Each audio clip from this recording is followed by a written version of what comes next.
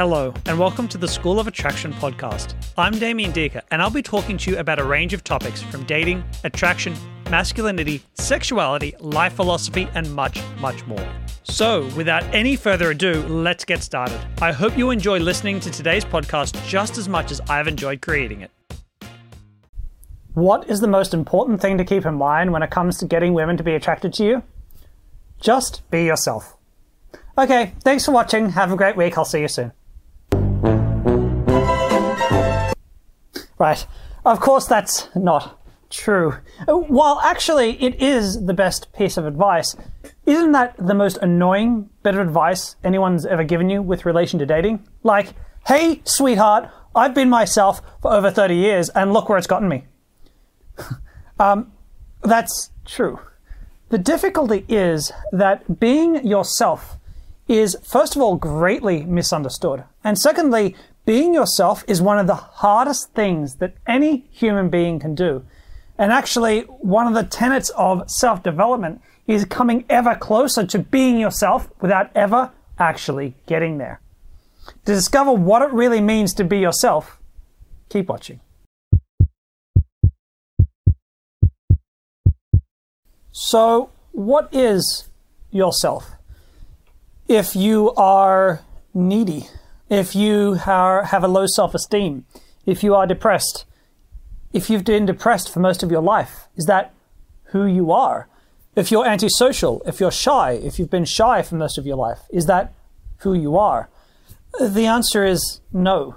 You see, when someone says, or when I say, be yourself, I don't mean be that person you seem to have been most of the time you've known yourself. I mean, your true self is who you are deep down inside. If we were to take away the insecurity, take away the shyness, take away the chips you have on your shoulder and the painful experiences you have around other people, what's left? What is that nugget of you that's left when you remove all of that baggage that we all carry around with us in our lives? That is the true you. And one of the ways that we often get close to being our true selves is if you've had about 3 or 4 beers and you're with a group of close friends who you feel really comfortable with, the version of you that comes out then, that is the closest to you that you've probably been in a long time. And I'd argue that's one of the reasons why we love drinking alcohol, because what alcohol does, among other things, is it removes our inhibitions. And when our inhibitions are gone, we feel much freer to be who we truly are. But of course, that's really easy for me to say. It's a hard thing if all you've ever known is shy Damien. If that's all you've ever known your whole life, how do you let go of that? And really, that's what self-development is meant to be about. This is why I am often a big fan of going to see a therapist. This is why I'm a big fan of understanding yourself as well as you possibly can. That's why I developed my free online personality test, which you're welcome to check out at any time. I'll have a link down below. But it's why I'm a huge fan of getting to understand who you truly are deep down inside, because there are core parts of who we are. If you're extroverted or introverted, if you're neurotic, your intelligence levels, your openness to change and novelty, new experiences, all these things are a true part of who you really are, the real version of you. But oftentimes that gets clouded by the experiences that you have in your life. So, if you walk around, you can imagine, let's say you're at work this week and your boss shouts at you for 20 minutes and then finally fires you in a fit of rage. And then you slink back home feeling really crap about yourself, and your roommate has a girl over who happens to be really cute. She's just a friend of his and you really like her. How do you think you're going to come across? Or do you think that experience that you're carrying around with you from just an hour ago is like the cloud what she thinks you'll really like in person? Because of course it will. And so most of us go through lives with this whole cloud, this baggage completely obfuscating who we really are. And most of the time women have never met the true you. And yes, it's a lot of really hard work. And this is where men's work and self-discovery comes into play. But identifying your true self is also clouded over by another problem. And that's this.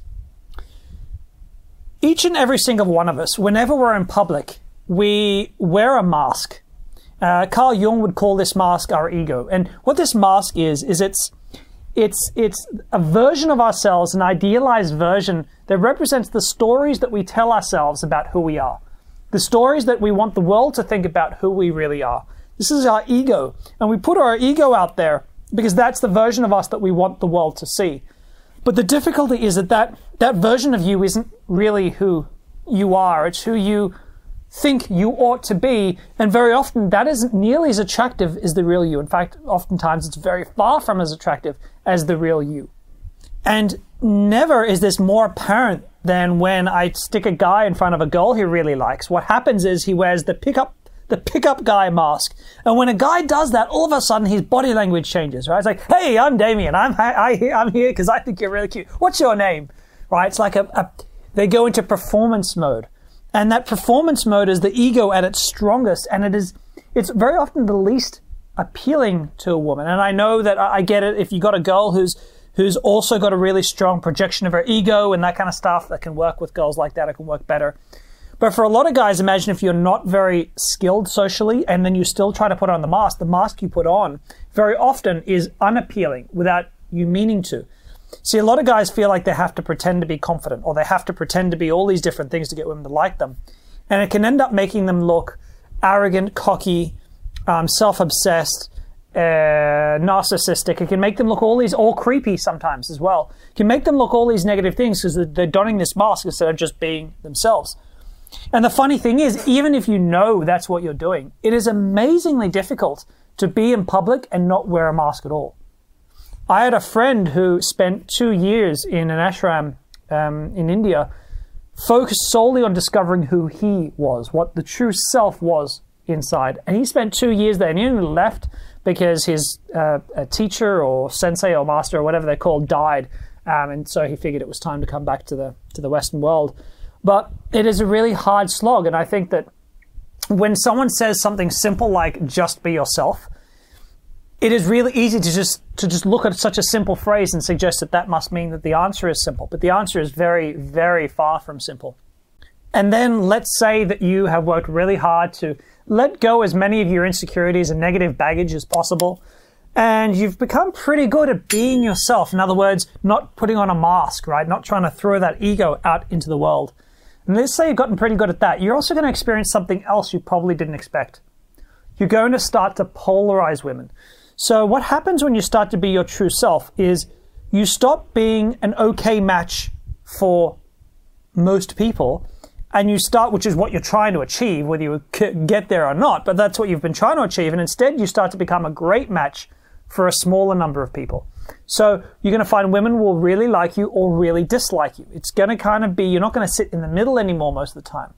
And that's a good thing, but sometimes it can feel like a bad thing because it's going to feel like there are still plenty of women who don't like you. But that's actually okay because the women who are going to really like you because you're going to feel like a really great fit for them. And so, yeah, don't be worried that that's a thing that you experience because you should experience that. I often say this to men and women who are polarizing. It's not a bad thing. You just have a really great filter for finding people who are a great match.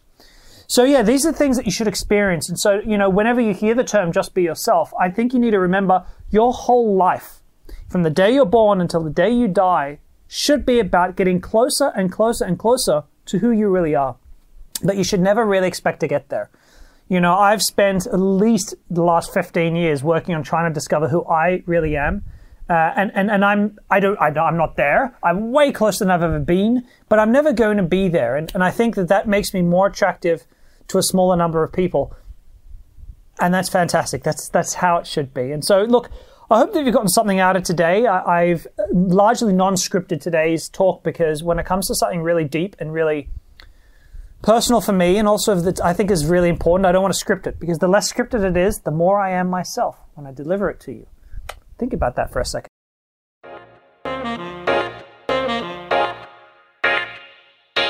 That's it for today's podcast. I hope you've enjoyed yourself. Don't forget to check us out at schoolofattraction.com. I highly recommend you check out my comprehensive and free dating personality test, which you can find by clicking Personality Test at the top of the page. Thanks again for tuning in, and I look forward to seeing you in my next podcast.